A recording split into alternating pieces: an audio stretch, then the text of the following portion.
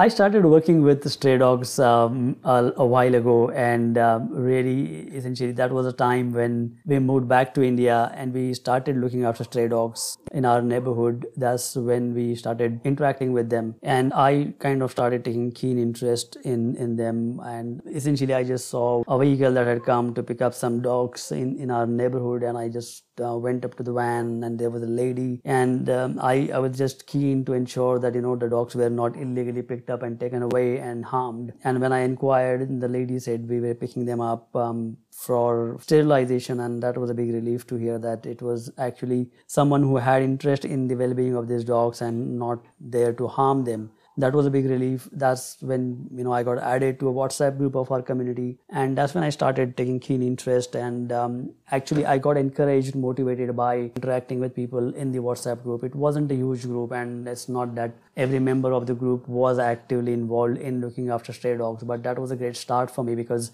I was able to look at what other people are doing for dogs and get involved at that level just by learning from others. And I had never had any pets. I never had a dog at home, and I had no idea what they eat, what is the right diet for them, what should be fed, what should not be fed. But we made a small start. I remember we started feeding them the sugar biscuits, which are easily available.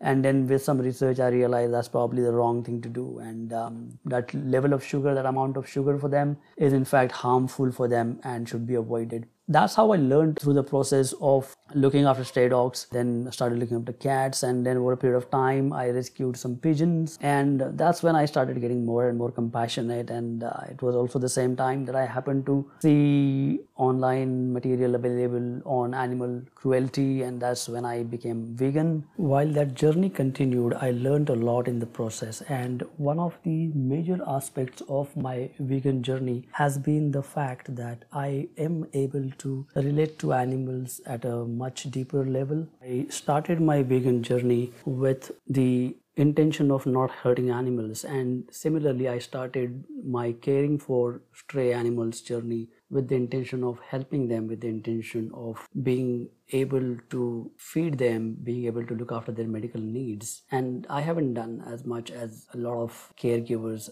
are doing around me. In fact, I'm probably one of those people who are scratching the surface when it comes to animal caregiving. But what I've realized is actually I'm gaining more personally than what I'm giving. The amount of love that I receive, the unconditional attention I get from them is very flattering, and the level of loyalty that I get from them is something that cannot be explained. Something that started as an act of giving has almost become an act of receiving. And it is not just the love and affection and loyalty and attention that I get from the stray dogs that I'm talking about. In this podcast, I want to talk about 3 specific things that I've learned from stray animals. It has been a journey of learning for me. The first thing that I felt I've learned from them is living in the present. How many times have you walked past a stray dog and wondered, the whole world is passing by around them. There's so much chaos around them. And you would see one stray dog sitting right in the middle of the road or at the corner shop,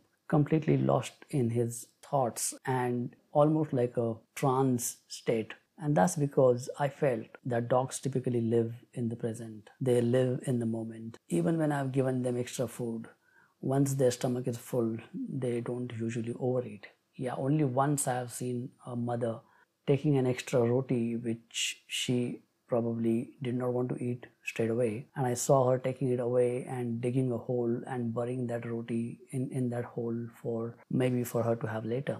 But other than that, I have mostly seen that animals live in the present. They thoroughly enjoy the current moment. They are not living in the past, they are not living in the future. And I think that's a huge learning for me, to think about what's happening right in front of me and not worry about what is going to happen 2 days later in that meeting with a client or that relationship that I'm trying to fix with one of the family members. Dogs are not in that world. They are literally living in the moment, and they are enjoying what they see right in front of their eyes, whether it's catching a squirrel or sensing the arrival of food coming or simply looking after their own safety. All of their acts are living in the present. The second thing I've also learned from the animals is trust. And again, obviously, there are exceptions to this, and there is one dog who has trust issues with me. But other than that, 99% of the times, dogs are very quick to trust you. I've gone to strange areas, I've gone into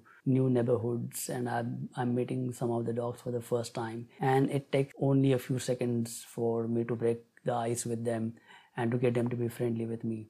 And it's nothing special that I'm doing. It's just dogs are designed to be like that. And I read this somewhere that if one dog bites a man, the man will start distrusting all the dogs. But if one dog bites a man and there are 99 friendly dogs, the man will still be distrustful of the 99 dogs. On the other hand, if 99 people hit a dog and one man shows affection towards that dog will still trust that one man. I was walking one day and I saw two elderly women scared of the stray dogs, and I told them, just don't worry, they are extremely friendly, and it's only 9 out of 10 dogs are friendly, and maybe it's just one odd one out that bits you. And she said to me that, what if that one dog is this one? That's the approach people have. They will not want to trust any dog at all because 1 out of 100 dogs showed aggression towards them.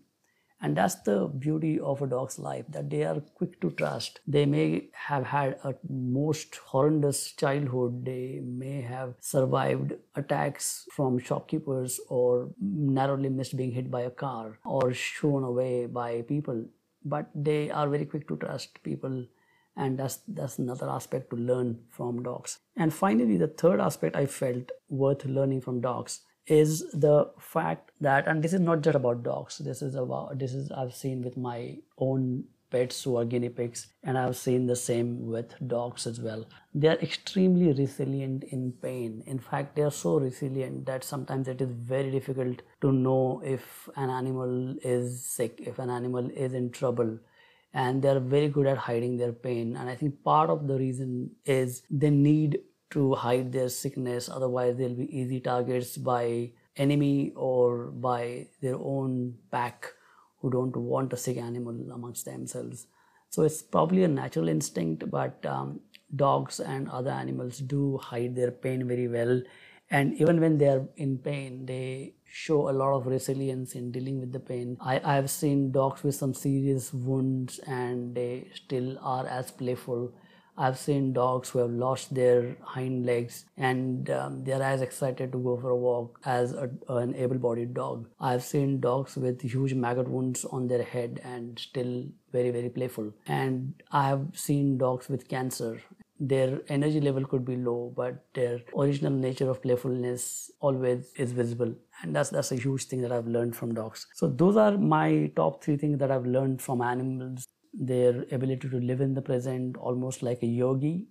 And believe me, it takes us, years of practicing yoga that we can reach that trance-like state, whereas dogs are almost like born in that state. Their ability to trust makes life so much easier for them to live. They are willing to take that chance and they are willing to expose themselves. 9 out of 10 times, they get the right reward for that trust. And finally, their ability to hide pain.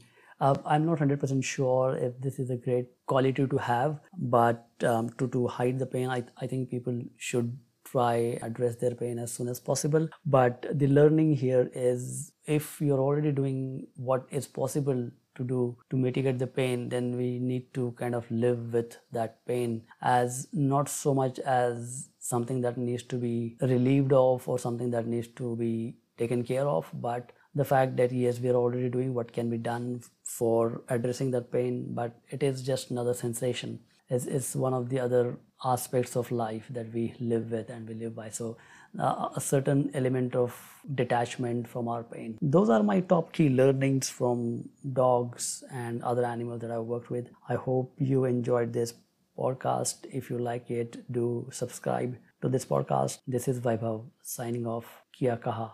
Stay safe.